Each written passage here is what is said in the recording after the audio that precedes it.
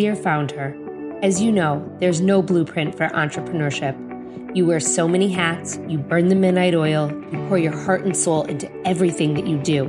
But without a doubt, the journey is worth every single second that you put into it. I'm Lindsay Pinchuk, host of the Dear Founder podcast. I say this because I've lived it for over a decade. I started my first company with $500 in my pocket and a baby in my belly. I grew it and I sold it all. This podcast is my weekly letter to you. We'll talk all things starting, growing, nurturing, and in some cases, even selling a business. Together with some of my closest contacts, I'm here to help you find your own success, whatever that means to you. The ride as a founder is the ride of your life. So come on and join me for another episode that will get you one step closer to reaching your own founder goals. Welcome back to another episode of Dear Founder. I can't wait for you to meet today's guest for so many reasons. The first of which is that I am a huge fan of her and her podcast, Cubicle to CEO. Ellen Yin is one of the few podcasters I listen to every single week. I never miss an episode, often taking notes along the way. I joked with her before we got on today that I can't listen to her podcast when I'm out and about because I have to re-listen to it in order to take the notes from the conversation. Ellen's built and accomplished so much in just 5 years. We can all learn so much from the experiences that she shares. She left corporate America and bootstrapped a $300 client to six figures before pivoting, and then pivoting again. And all of these pivots, it wasn't because she wasn't making money. Quite the opposite, actually. But before we get into today's episode and before I introduce you to Ellen, I'm your host, Lindsay Pinchuk, and I myself have been building brands for nearly 25 years, since college. And with a $500 investment, I founded, built, and sold a seven-figure business that reached 3 million people per month. This podcast is my twice-weekly letter to you to inspire you to find success through your own entrepreneurial endeavors. This podcast is also the show that I wanted 13 years ago when I myself became an accidental female founder. If there's anything you want to hear about or anything that you want me to share to help you through your own journey, I invite you to reach out. Simply email me, lindsay@lindsaypinchuk.com, or DM me at lindsaypinchuk. And if you're inspired by today's episode, I invite you to share it. Text it to a friend or share it in your stories on Instagram. If you tag me at Lindsay Pinchuk or at Dear Founder, I will absolutely come and say hi. And as always, if you like what you're hearing, we would love it if you left a 5-star rating or review. That's how other entrepreneurs discover our show and the incredible stories that we share here. All you have to do is click the link in the show notes, www.ratethispodcast.com/Dear Founder, and you can leave a rating or review wherever it is that you podcast. Now on to today's episode. Ellen Yin's journey from Cubicle to CEO began when she quit her corporate marketing job 5 years ago without a backup plan. After landing her first freelance marketing client a month into her job search, she swore off sending out resumes for good. And by reinvesting her profits back into the business over and over again, she bootstrapped that first $300 client project into over $1.5 million in revenue by age 27. To date, she's mentored over 10,000 students through her online programs. You can catch her every Monday on the Cubicle to CEO podcast. But for now, come on in and meet the one, the only, Ellen Yin. Welcome back to another episode of Dear Founder. I'm so excited about today's guest. I have been counting down the days for this conversation because I listen to Ellen Yin probably more than anyone else on the podcasting app. Truly, I just explained to her that she is the one person I have on repeat. I take notes. You need to be listening to Cubicle to CEO because the information that she provides there is so, so, so valuable. Whether you're a founder or whether you're just a woman in business and you want more solid information. But Ellen's journey really mirrors my own, as you just heard me say. And I have so many questions for her. And I think we all have so much to learn from her. So Ellen Yin, welcome to Dear Founder. Lindsay, thank you so much for the warm welcome. I am incredibly grateful to be here. Hello to your listeners. And thank you so much for being such a loyal listener, friend, and supporter. Of course. And thank you for agreeing to come on. This is like the best. This is the best way to start my Friday. I forgot you're on Pacific time. So tell us, what is Cubicle to CEO, and give us kind of the background of how you got to where you are today. Sure. So Cubicle to CEO, the name, as you can imagine, is inspired by many people's journeys who are similar to my own, working in a cubicle or a corporate job, and then leaving that to become an entrepreneur or a CEO of your own business.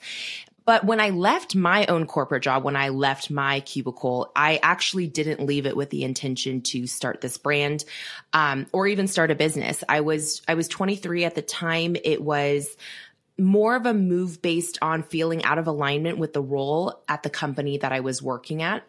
My background is I've always worked professionally as a marketer, but at this particular company, I was working for a health insurance company. And any of you who have ever worked in healthcare, I'm sure you can understand how dry of a subject healthcare can be. There's not a whole lot of creativity. There's a lot of regulations around what you can and cannot say. And so because of that, I felt my creativity was stifled. And even at that young age, I really knew that staying in that job longer wasn't going to change how I felt about it. So much to the dismay, I'm sure, of those around me who thought I was making a terrible mistake, I quit that job without a backup plan at the end of 2017. And the only thing I had on my horizon at that point was applying for other jobs at perhaps a better suited company. So again, no inclination of being an entrepreneur. But what ended up happening was, well, two things. One, I injured my back only a couple weeks after that, and I was basically like bedridden for a month. And so January kind of passed by in a blur. And then I started applying for a few jobs. But in the midst of that job search process, I actually reconnected with a coworker of mine who was at the company that I had just left. And on the side, him and his wife had a family business owning these 2 local coffee stands. And because of our work together in corporate, he knew that I knew a thing or two about social media marketing. So he reached out and said, hey, we don't really have much of a presence on Instagram. While you're looking for jobs, would you be interested in maybe helping us out with getting our account started and whatnot. And of course, I leaped at the opportunity. I wasn't doing anything else. So they became my very first freelance client for $300. And I always say that first paycheck from that client changed my life, not because it was obviously any life-changing amount of money, but because it opened my eyes to the first time that I had a skill set that could be monetized outside of a traditional job structure. And it really gave me that courage and that curiosity to say, okay, if I can make $300 from this client, is it possible that I could acquire another client for, let's say, a $500 a month retainer or a $1,000 a month retainer? And I just could start to see my vision expanding.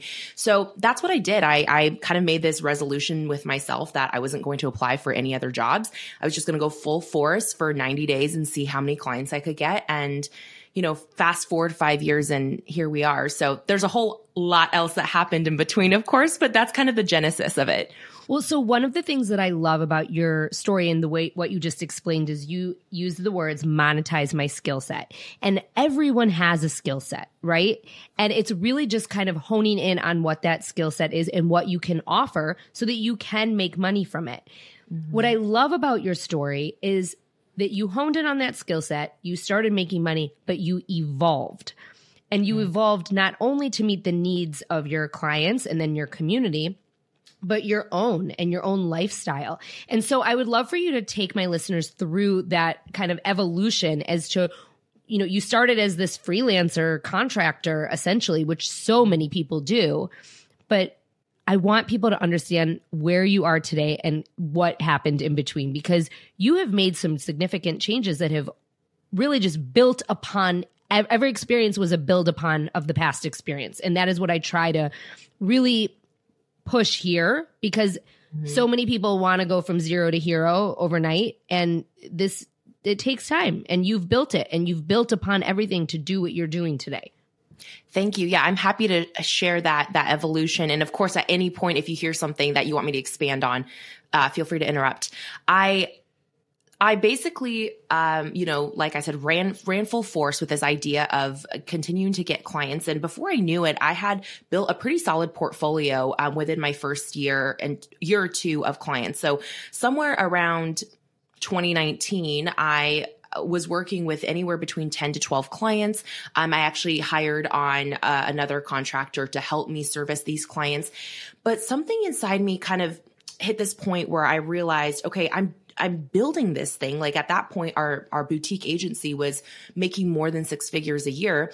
But I realized at some point, the only way really to scale in this model is to hire more staff, right? Because there's only so many clients you can really take on as a solopreneur or as someone with just a very part-time assistant. So I was thinking about it and I was like, I know I'm good at this, but do I really see myself waking up every day for the next number of years and running an agency? Like, is that the vision that I have for myself? And it became very clear to me that it was not. And so I kind of started to lean into, okay, what else could I be doing to serve people that doesn't rely on me doing done for you marketing services? And that's kind of where Cubicle to CEO was birthed from. I had at that point already been receiving a lot of questions from other service providers, coaches, and freelancers asking, hey, how did you grow your client base so quickly? How are you charging 4 and 5 figure monthly retainer rates for the work that you're doing and you're only a year into business? There were so many questions, and I had been kind of like piecemealing, helping people as I could through DMs or phone calls and coffee meetups or whatnot. But I realized there was this opportunity for me to actually package together my knowledge and this methodology that I had created for scaling my own business and teach it in a more scalable way to people. So Cubicle to CEO started out as a group coaching program or a course turned kind of mentorship program. And then in the summer of 2019, I decided to launch the podcast of the same name. And at the time, those two things were completely unrelated. Like I didn't really think, oh, the podcast is going to like feed into this one or the other one, vice versa. But I just really— Little did you know, right? Yeah, right. I started the podcast really almost in a way to fulfill this childhood dream of mine. Growing up, writing was always my first love, my first passion. And I went to college originally thinking I was going to major in broadcast journalism. My dream was to work in entertainment news and someday host my own daytime television talk show. Honestly, that probably still is the ultimate dream, Lindsay, if I'm being honest. Ellen, we are like the same person. I'm not kidding. And that I didn't share with you either, but I also wanted to go to school for journalism. But when I got accepted to the University of Michigan, I had to go, and there's no journalism program there. And so, but like this fulfills that dream of mine. Like you know what I mean? Like in my first company, I was interviewing a lot of different celebrity moms for our platform, and I loved it. And I loved it the most. Right. And then when I started the podcast, it was also had nothing to do with my business. And little did I know that it was going to intersect as well. So, I mean, very similar, like the podcast fills that bucket, right? Of the journalism bug. Yes, it so does. And I feel so grateful that both of us live in a time and an age where there are so many mediums and platforms for you to be able to engage in this work of interviewing people or, you know, just letting your curiosity run wild, essentially. Mm-hmm. And so, I started the podcast again with very, very little direction as to what the future of it would be. I just knew it fulfilled this purpose I had inside of me, and I loved it. And it was such a great way to meet people. I think podcasting is one of the best networking tools to ever exist. And I just continued on with building my education company at that point. So that original course that turned into a mentorship program, over a course of 3 years, we helped hundreds of service providers and coaches make their first $10,000 income month in their own businesses through one-on-one client work. And then we ended up expanding into other smaller products. You know, we created a course called #Hacks. It's retired now, but at one point, you know, it was like growing our business like crazy because I think we brought in almost 10,000 customers just from that one product alone. And then we also, created other resources to meet our community's needs, like our Pay to Create challenge, which is a 3-day live challenge where we help aspiring course creators make their first online course and turn that knowledge in their head into a profitable course and pre-sell it before they even create it. So all of these things happened, and, we were just running right along, growing year over year as a business. And then somewhere around the spring of last year. So this brings us to 2022, spring, summer 2022. I hit another, I guess like introspective moment where I was like, all right, like this education company is really taking off. We've really made a lot of progress over the last 3 years. But again, I came to that point where I felt like in a way, it kind of felt like I was being boxed back in, not in like the traditional sense of like working in a cubicle where you have no freedom over yourself, but boxed in my identity, because I felt like everyone was viewing me as a coach first or a coach only. And when I really thought about the legacy that I wanted to leave with my business, it wasn't one of being a coach. As much as I love educating and mentoring, and that's never going to leave me and who I am as a person, I was like, I don't really think that's my greatest gift to give to the world or to make the largest impact. And so I kind of had a frank discussion with my team, and I was like, I've always, since I was little, I've always wanted to be a journalist, and I've always wanted to create content that really expands people's minds and changes their view of what's possible for themselves. And I want to do that through a media company, but I'm like, I literally know nothing about building a media company. And I know it'd be taking a huge risk to kind of cut off the things that are actually making us money in this business right now. But what do you guys think? Like, should we plan to do that in the next maybe 2 years, like build up to that? And, my team is amazing. We're such a small, scrappy team. I have 2 full-time employees. And they came back to me and they said, you know what, Ellen, if that's the ultimate dream, like, why are we waiting 2 years to do that? They said, let's just do it now. Hi guys, it's me, Lindsay. I'm not sure if you're aware, but over the last 9 months, I haven't just helped big enterprise brands on their marketing efforts through my consulting firm. I've also helped over a dozen women, small business owners, in launching their companies, building their brands, and to tweak what wasn't working. I've been building and growing brands for nearly 25 years, but I've forever used one method to build my own brands and that of my clients and students. My signature suite method utilizes social media, your website, emails, events, partnerships, and publicity to generate and execute cost-effective, community-centric marketing strategies. If you're looking for that added layer of guidance, please reach out. There's a link in my show notes. Book a call with me and let's see how I can help you. I can't wait to meet you and learn about your business. Now back to the show. It takes a lot of guts to do what you did, because it's not like you weren't making money, right? And I think a lot of people are listening to this and they're like, oh, like this woman had a product that was making a lot of money, but it wasn't necessarily filling her up in the way that she wanted to be filled up. And for you to really take that risk and move forward with something else in an arena where you maybe didn't know much about, but I mean, you are the type of person that you go out and figure it out. You can assess that from everything you've built, right? But that was very risky, I mean. Yes. And if you're in my world for any amount of time, you'll kind of observe this about me. I always say I'm kind of an oxymoron, because in business, or when it comes to big life decisions like buying a house or, quitting my job or changing the business model, I make big leaps and I go all out, and I cut the safety cord each time, because I know this about myself, that if I give myself some sort of backup plan, it's easy to fall back into my comfort zone. So, when I made the original transition from a client-based business to education, I actually fired all but one of my agency clients. So I literally took our revenue down to almost nothing. But that forced me to get really focused on setting up, the funnels and the marketing plans to scale the courses. Well, that was one of my questions is, you did take a risk in terms of cutting back. And I've heard you say that many times on your podcast, because you can't do everything and you can't be everything to everyone. So you need to make the decisions as to what is going to fuel your business. And I think you have done that so effortlessly, at least it seems effortlessly, I mean, you really have, because I think a lot of people, what they do is they say, well, I want to do this, so I'm going to add. And you didn't add, you scaled back so that you could focus. And now you have this incredible media company after you had an incredible education company. But I want you to talk a little bit about that, because I don't think people understand that sometimes you have to pull back and take away in order to move forward. 100%. So let me start with the example. So basically, like you just mentioned, Lindsay, we've gone through two major evolutions in our business. First, from services to education, now from education to media.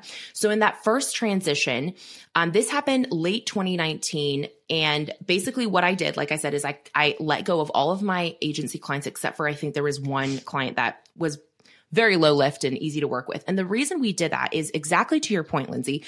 We have limited resources and time and energy and capacity, honestly, especially if you are either working only alone as a solopreneur or you have a very small team and you're not venture backed, right? You don't have endless resources to just hire and delegate everything out. So I had to come to this realization that as long as I would have clients, I know myself, and there is no way that I would not put the client's priorities first in my business. If they were going to pay me for these services, I was going to show up and deliver. And that means everything else that I wanted to do on the education side was always going to be last on the list. And guess what? When something's last on the list, it often doesn't get done, right? It just gets pushed back. And so I knew I had to give myself the space, the mental space, but also the physical space in my calendar to focus on getting, at that point, what I was really focused on was getting up an evergreen webinar funnel that would lead people directly into my my group mentorship program.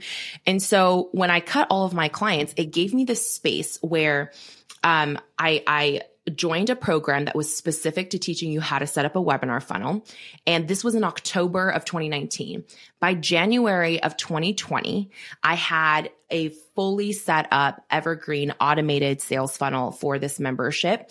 And within those 90 days, I had gotten this membership, which had basically more or less plateaued at $500 to $1,000 a month because all of my energy was focused on clients.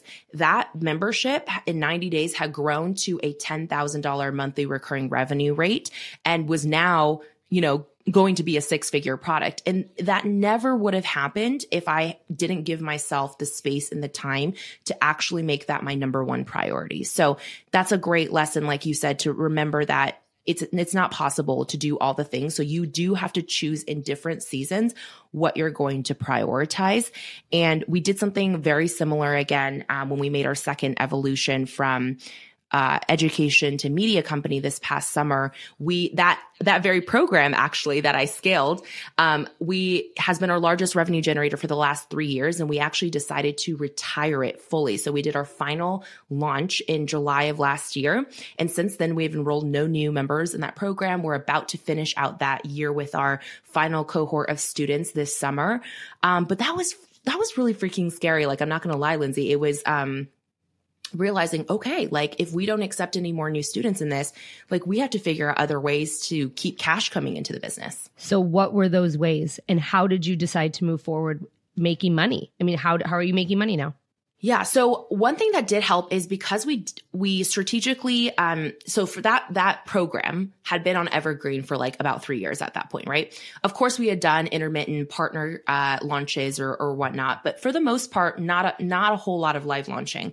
So we did strategically choose to do one final big push live launch to close out the program. And because we did that, that was a six-figure launch that we had. So that money gave us a little bit of breathing room. It gave us a little bit of runway where I could look at that and go, okay, if our media business doesn't bring in any money for the next, let's say 90 days, and because of our business reserves that we've saved up over the last 5 years, like we're going to be okay. We're going to be able to make payroll. We're going to be able to continue our operations. So that is key, I think, understanding how much runway you actually have when you're making a big transition. So that was number one. Number two was I knew as a media business, the best and quickest way we were going to be able to monetize is through brand partnerships. So, brand partnerships, we had started doing brand partnerships as a company back in 2020, very, very casually, a couple hundred here, a couple thousand there. It was not really a big needle mover in our business. But in Q4 of 2022, I basically kind of disappeared in the sense that you didn't really see a whole lot of anything I was doing publicly online, but behind the scenes, I was in my inbox every single day, making contacts, sending personalized pitches, getting my hands dirty and making personalized reach outs and saying, hey, I would like to work with you. This is what I envision for us. And there was just as many no's as there were yeses or maybes or yeah, I'll get on a call. but it was really interesting because Q4 of 2022, that December, we actually ended up booking quite a few campaigns that I had all of them wait to pay their invoices until January. So on paper, when you look at December of that year, it was like a very dismal month. Like, I think we were in the red for like the first time in I don't know how many years. But then come January, and now when you're looking back at this first quarter of 2023, we've booked at this point more than $200,000 in campaigns. And all of that was kind of like this delayed gratification that you wouldn't have seen if you were just looking at the back half of last year. Congratulations. Thank you. Thank you Truly, so much. congratulations. And I want to ask, do you find now that your feet are wet and you have campaigns under your belt and you are publicly sharing campaigns and all, so you're allowed to basically say who you're working with now, it's easier to get more campaigns? You know, it's interesting because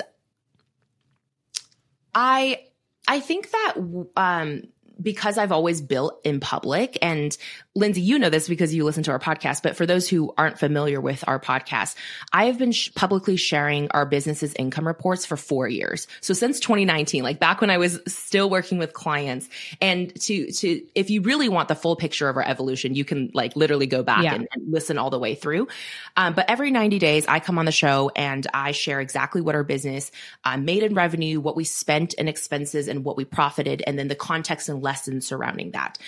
And it's interesting because as we've, started securing campaigns and brand partners, I am sharing that process. Like I'm sharing what's happening in public. And I'm not sure that it's necessarily driven more revenue our way in terms of like the big corporate partners that can, invest, let's say five figure or more campaigns. But it has certainly, I think, shifted our community's perspective around understanding what the heck a media company is and what we even do. Because prior to sharing all these details, I think most people, and still to this day, when I say like, oh, I own a media business, 95% of people are like, I have no idea what that means. Or they think like, oh, so you do something with social media, which is obviously not exactly the case. It's funny because when I think back to how I started Bump Club, when you first said, oh, I have no idea how to run a media company. I mean, that is what I did at Bump Club. And when I built the whole business on partnerships, and I always found that if I worked with one brand and then went to their competitor and they found out they wanted to work with us too. And it was like, once you got the wheels moving and like, I feel like you're still a little bit green and executing these campaigns and also providing numbers to back it up, right? Because a lot of these campaigns are running. But once you start, it makes it a lot easier. And I think a lot of people kind of just need to hear that, like, you just have to get started. You just have to get your feet wet. Mm-hmm. And you didn't just go out and start pitching people. I mean, you have built a company and a community to be able to pitch. Yes.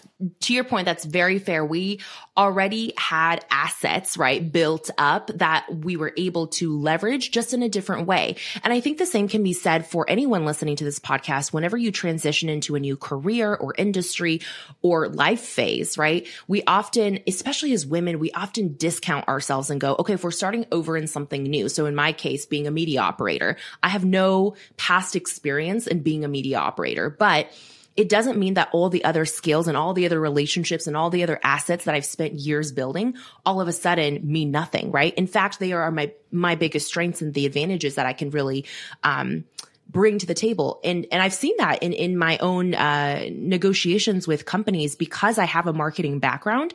I understand how to speak to brands in a way where they can see the clear value in why they should invest in our community, right? I can speak to them and actually say, hey, if you do this campaign with us, we can actually get you better returns than you're getting on your paid acquisition through Google leads or Facebook or Instagram ads. And not all media people have that background. And so they don't all understand how to talk to a salesperson in that way.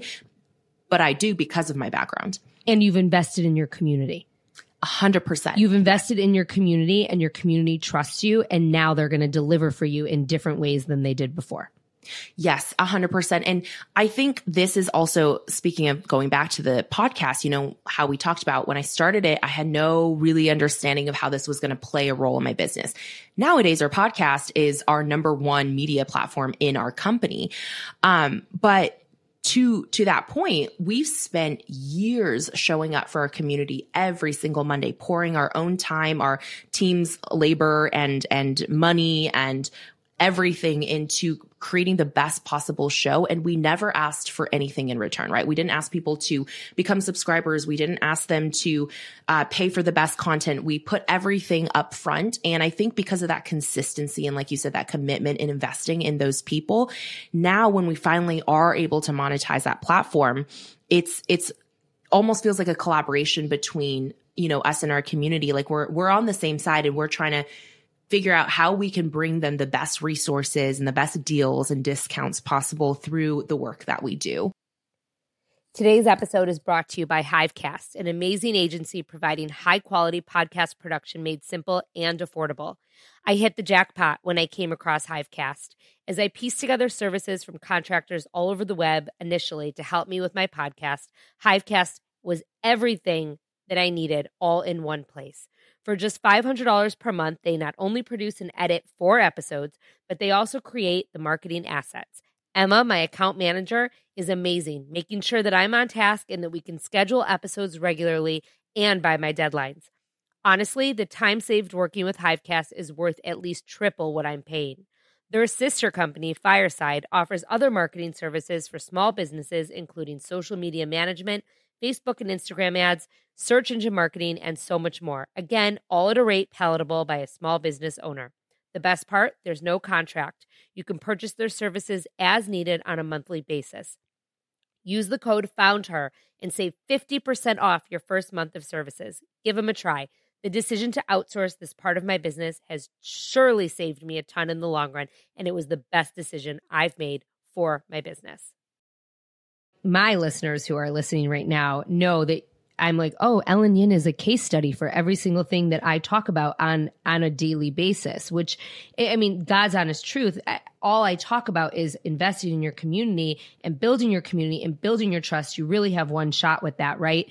And that it just takes time. And that is something that I really want to hammer home with this, because you didn't build this overnight, and no one builds it overnight. And I'm sure you get this as well, because I get it too. I have a lot of clients who are very impatient, and they're like, it's been 3 months. 3 months. I mean, building a community takes time, and then building a community that you can monetize takes even more time. Mm-hmm. And that is something that I really want to emphasize here, because you are the epitome of that. I am the epitome of that. That is what we both have done. So Thank you. So some conversations I've had recently that have been really just perspective shifting for me. One of them is this idea that we feel that we should expect and deserve excellence from the get-go, but it's like excellence is something you have to earn. And, you've probably heard me say this recently on the podcast, Lindsay, but I think it helps to compare it to a sports analogy only because it makes so much sense.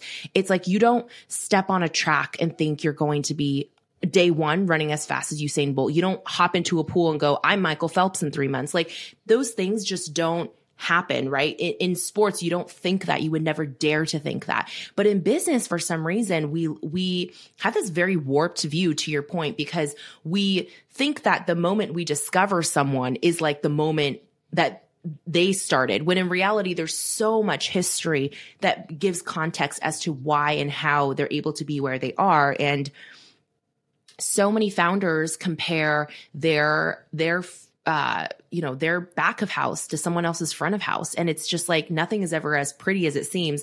On the back end, there's so much strife and struggle and testing and iteration and disappointments, and also extreme joys that happen that you may not see. And without that full context, it's really impossible to just compare it apples to apples, because it's never that way. Thank you for saying that. And also thank you for being so forthcoming in everything that you do, and that's part of why I'm drawn to you. I find that a lot of people just really do focus on the front of house and don't share what's going on behind the scenes. And that's why I have this podcast, so that we can let people in to see what's behind. So, okay, now you have this media company. You've totally shifted your perspective. How is it going, and what is the goal and hope for it?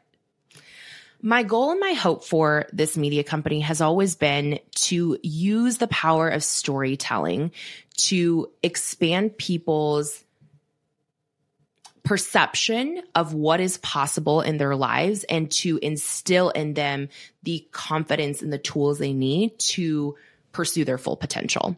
That's really what it is. And it comes from this lens of, I'm a first generation American. I'm an immigrant, and growing up, even though I had the privilege of growing up in a safe community with a college educated father and, all these things that not everyone even has access to. But despite all that, the community I grew up in, I was not really modeled anyone who looked like me doing anything remotely close to what I'm doing today. And I think had it not been for the time, frankly, that we live in the internet age, if I had not been exposed to the stories of other women doing things similar to what I'm doing now, never in a million years would my brain have just magically conceptualized this thought, right? Or this idea to go after this. And so I think that media has such a powerful way of being able to transform people's lives from such a distance, for them to be exposed to worlds and to people and to possibilities that their own physical locations or socioeconomic statuses or family life, community life, whatever it looks like, may have historically prevented them from accessing, but because of storytelling, they now can. And so that's really my driving mission, is like, how many women can we get to dream bigger and actually believe that it's possible to do it? And you, Ellen Yin, are making money through sponsorships and partnerships and your membership. Yes. So the membership is this brand new product that we just beta launched to our first 100 founding members, which Lindsay is one of. Yes. I'm so Ellen grateful. didn't know until I told her today. I am so grateful. It is a big experiment at this point, to be honest, but I kind of just had this little inkling. I was like, you know what? I want to create something. Like, we're creating such awesome partnerships with these different brands, right? And many of them become long-term relationships, which is how I like to do business. But I was thinking, how can we leverage our relationships with brands and our access to brands even more? And beyond just doing like sponsored content campaigns, how can we actually use our leverage and our negotiating power and put our whole community behind us and go, hey, XYZ brand, can we get a better than what you offer publicly deal or discount or gift on whatever service or software or product you sell? And in exchange, we'll give you access to our community. So it's a win-win, because we want to give our community members the best deal possible, the best savings possible on their small business. And if there is a software or a service they're either already using that's powering their small business, I'm thinking everyday things like Zoom, Slack, Riverside, which we're recording this on right now, right? If you're already paying for this, or if there's potentially a product or service or software that you want to be using eventually as your business grows, why wouldn't we try our best to negotiate on your behalf and get you the best deal possible? So that's kind of what we're doing. I'm calling it like a Costco membership for small businesses, because it's kind of like how you pay Costco. I don't know what their memberships are these days, like $65 a year or something. You pay a nominal small fee, and in exchange, you get access to all of Costco's, collective bargaining power of getting you these really amazing discounts and deals. And we want to do the same thing, but for small businesses. You used a word just now that I want to point out. You used the word experiment. And that word is so key to entrepreneurship. And I would love for you to kind of share how that word has played and parlayed into what you've done, because I think in knowing what I know about you and knowing what you've shared with us here today, it's all kind of been an experiment. Yep. 100%. You are, I think, spot on with that observation, Lindsay. I would say most of my success is attributed to my willingness to experiment, and to experiment without really understanding even where I'm going at the moment that I'm experimenting. And the way this is an analogy I often use with my students, is entrepreneurship. You really have to to treat it the same way that a scientist will treat their work. Meaning, when a scientist is in a lab and they make a hypothesis about something they think will happen, if they run the experiment and their hypothesis is proven to be wrong, they do not shame themselves and make that outcome about themselves, right? They don't go, oh, this hypothesis was wrong, therefore I'm a terrible scientist. I don't deserve to be in this lab. Like, I should just quit my research and walk away. No, instead, and I say this with having a father who literally is a scientist, they are quite joyful actually whether or not their hypothesis is proven right or wrong. It's an amazing outcome for them because they're like, oh, now I have insight or data on something that I didn't have before. And now I can rerun this experiment with a slightly revised hypothesis and just keep building on it, keep iterating.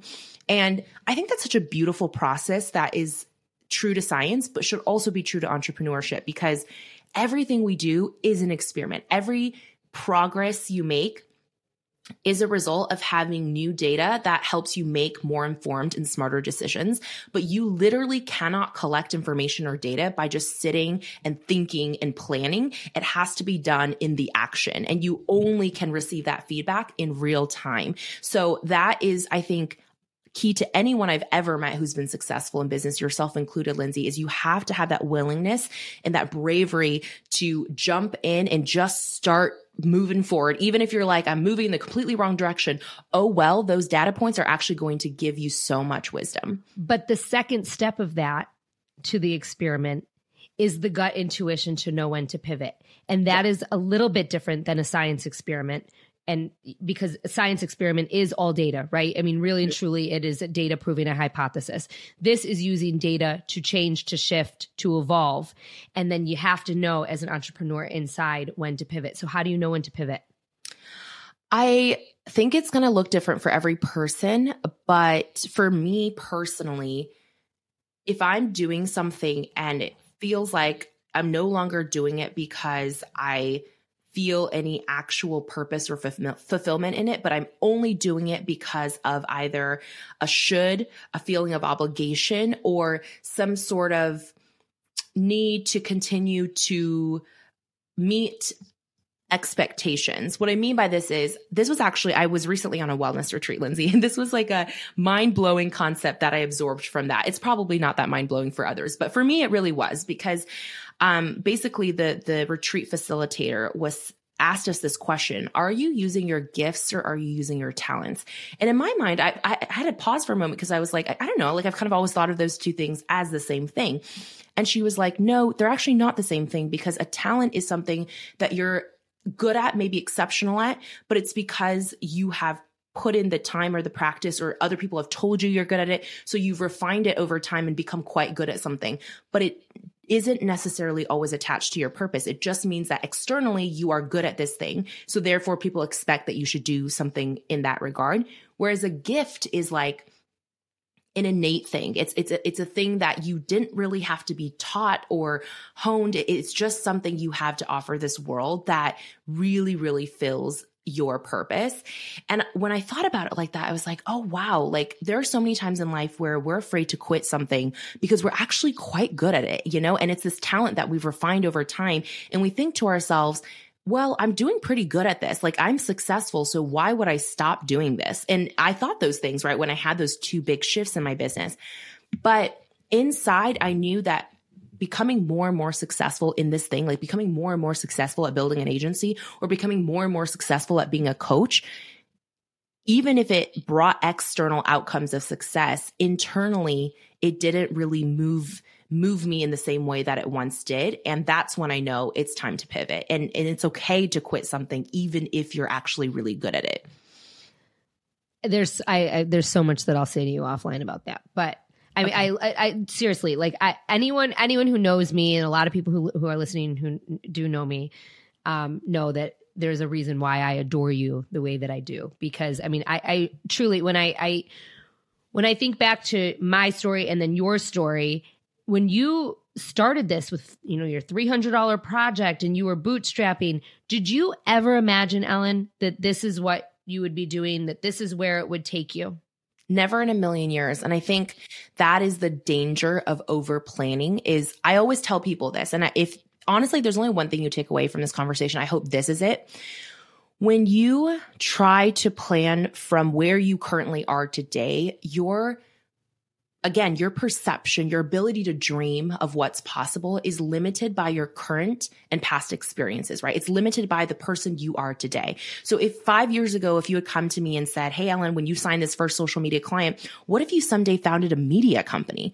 I would probably stare at you and be like, I honestly don't even understand what a media company is. So like that would be so far removed from my mind. It would never have even come up as a possibility. And it's only because of the experiences that I've gone through and the knowledge I've gained and the relationships I've made over the last many years that have shaped me into a person and to a place where I could even envision something like this being possible. So that's why I think it's very dangerous to base everything on over planning where you're at today. But instead, I encourage you to give yourself the luxury of just leaning into curiosities, exploring where that takes you, and understanding that no matter what happens because of you chasing that curiosity, it's going to branch off and place you somewhere else that's going to get you a little bit closer to your final vision, even if you can't see it for quite a long time. It's such good advice. And I know coming from you as well, being an unintentional entrepreneur, there was no plan. I didn't have a plan. You didn't have a plan. But here we both are. And here we both are sitting here having done some really fucking awesome things.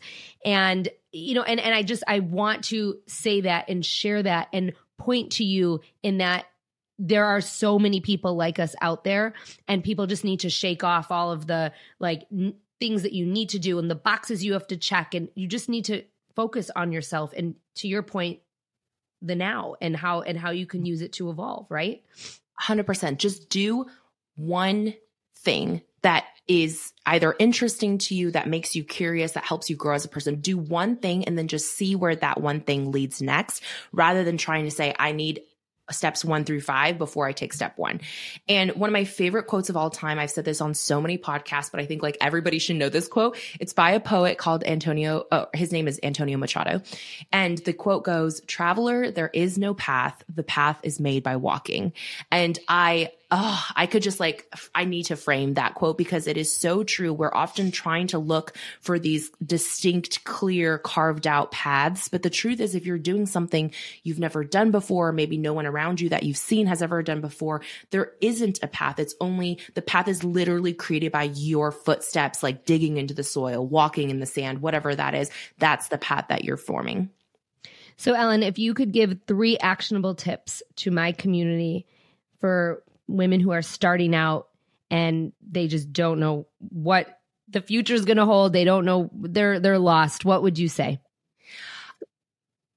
I think first thing I would say is to observe what you're already, or who you're already the go-to person for in your network. What are you naturally being asked questions about, or what types of things are people coming to you for advice? And it may not be anything related to your career. Again, this may be a clue to a natural gift you have that you are just not aware could have some potential to be monetized.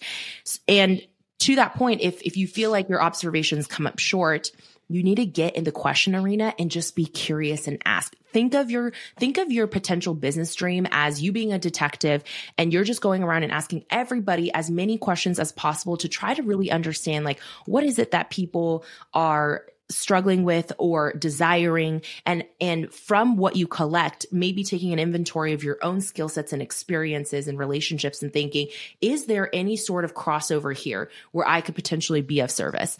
And that is key. The market research is something that should never stop for all of your journey as an entrepreneur. Number 2, I would say, is to think about what is the quickest way that I could, or the simplest way that I could get paid to do something. And the reason I say this is because making money is like any other skill set. It requires practice. And the longer you prolong it by putting other for lack of a better word, superficial tasks in front of you. Like so many people sit there all day thinking of, I need to think of $1 million idea, or I need to come up with the perfect name or logo, or I need to build a website. I need to refine my bio. Like there's so many things, ancillary things that people spend their energy on first, when in reality, when you are an entrepreneur, the moment that it switches from hobby to business is when you get paid your first dollar, right? So you just need to think, what is the fastest and quickest way that I can make that first dollar in whatever way is obviously ethical and aligned with you, but in whatever way is possible, so that I can just get in the game, get in the practice of what that actually looks like. And you can always refine your offer. You don't have to resell that same thing again if you realize, oh, I actually hate editing people's papers. Like maybe that's something you tried and you're like, no, not for me. That's fine. That's actually a beautiful lesson that is going to help propel you even further. So that's the second thing. And then I think the third thing is to actually tell people what it is that you are looking for, whether that's in the form of potential clients, whether that's in the form of mentorship or peers or connections, or, hey, has anyone ever been to an event about, like for me, I could go and say, hey, I'm new to media. What are the best events in media? Who do you know that works in media? What are the organizations that I should be following or consuming their content or whatever it is? Make the ask, and do not discount the people who are currently in your life or who have been part of your life in the past, who you think have no relation to where you're going in the future, because you truly never know everyone's background and who they know in their own peripheral circles. And if I had, been very limited in my viewpoint when I started out, and I had thought, oh, that coworker who's a project manager at a health insurance company, like no way he's going to be my first social media client, right? Like what a limiting view, when in reality, I had no idea that they had this family business that could use my services and my skill sets. But had I not really stopped to tell people, hey, I'm good at this, and these are the types of things or connections I'm looking for, that first aha moment would have never sparked. So those are the 3 things that you can do this week. I'm smiling because you're speaking my language. Ellen, tell everyone where they can find you. Well, the best place to connect with us is on the podcast. So Cubicle to CEO, if you search that wherever you're listening to Dear Found Her, you'll be able to find us. Follow us. We drop new episodes every Monday. On Monday, we ask our guests business questions that you can't Google. So we interview successful entrepreneurs, and it's all through a financially transparent lens. And then on Wednesdays, I typically do more behind the business content with myself and shorter kind of solo based episodes. But also, if you want to just enter our world, be part of our free newsletter, all these things, then I would suggest you go take a fun quiz. We just launched this quiz. Lindsay, I don't know if you've taken it yet, but I haven't. Well, we'll link it in the show notes too. Okay. If you go to ellenyin.com/quiz, the quiz is called What's Your CEO Style? It's 10 multiple choice questions, and it tells you what your unique genius is as a business leader and how to lean into your strengths to build a business that actually matches and suits who you are as a person. So there's 4 distinct CEO styles. I myself am the change maker. I'm very curious which one of the 4 you are. So go to the quiz and take it, and then tag me in your result. Ellen Yin, founder of Cubicle to CEO, you are a total gem. I am so honored that you came on to Dear Found Her. Please keep doing what you're doing because you're killing it. You are teaching me every single week, and every single person who is listening should be following and listening because they have so much to learn from you. So thank you so much for everything that you do for all entrepreneurs. Thank you so much, Lindsay. Your words mean the world. Can you see why I love Ellen so much? She is so filled with wisdom from her own experiences, and she's so willing to share it. She takes risks. She isn't afraid to ask for help. She's so transparent, and she shares her knowledge so that others can learn from it. As always, I want to leave you with my top 5 takeaways from today's conversation. If you sign up for my newsletter through the link in the show notes, you'll get all of today's takeaways and lessons to grow your own business sent straight to your inbox. It was so hard to pick just 5 takeaways from today's conversation, so get out your pen and paper, and in no particular order, here they are. Number 1, sometimes you have to scale back and focus on what you want to put out into the world in order to move forward. You can't be everything to everyone. Number 2, in your business, you have to choose in different seasons what you are going to prioritize. Number 3, show up and serve your community. Ellen and her team spent years showing up and pouring their souls into their podcast, giving away the information and not asking for anything in return. Now, as they monetize that platform, it feels like a collaboration. Number 4, be willing to experiment and learn from your mistakes. As an entrepreneur, treat your work like you would as if you were a scientist. Number 5, do one thing first and see where it leads next. Thank you so much, Ellen Yin, founder of Cubicle to CEO, for gracing us with your presence here on Dear Founder. This has been such an incredible conversation. And thank you so much to everyone who's listened and tuned in. I'd love to know what you think about today's conversation. Please stay tuned for another brand new episode of Dear Founder coming your way every Tuesday and Thursday. Thank you for listening. Thank you for being here.